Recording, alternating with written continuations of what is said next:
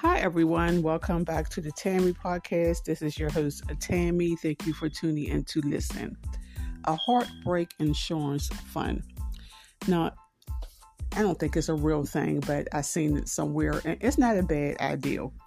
So what it is, if you date someone, then y'all both deposit money into a joint account monthly, like $250 each. You deposit $250, him or her deposit $250. The one who cheated gets to walk away with the money.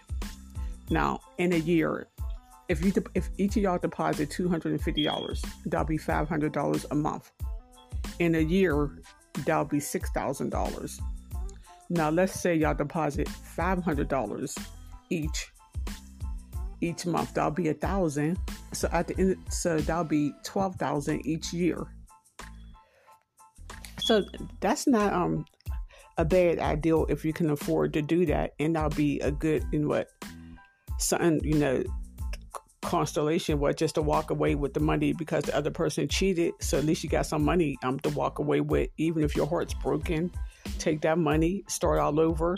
Maybe you need to get a new apartment. Maybe you need to get a new house, or buy a vehicle, or until you could get a job, to get back on your feet if you was married to that person. But a lot of people probably won't do this because the other person probably be like, well, why we gotta do a heartbreak insurance fund? Why don't you trust me and think I'm going to cheat? But it's just the principle of the matter, just in case you do, then we'll have some money to fall back onto.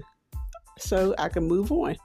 Okay, so what do you think about a heartbreak insurance fund? Okay, everyone, thank you for listening.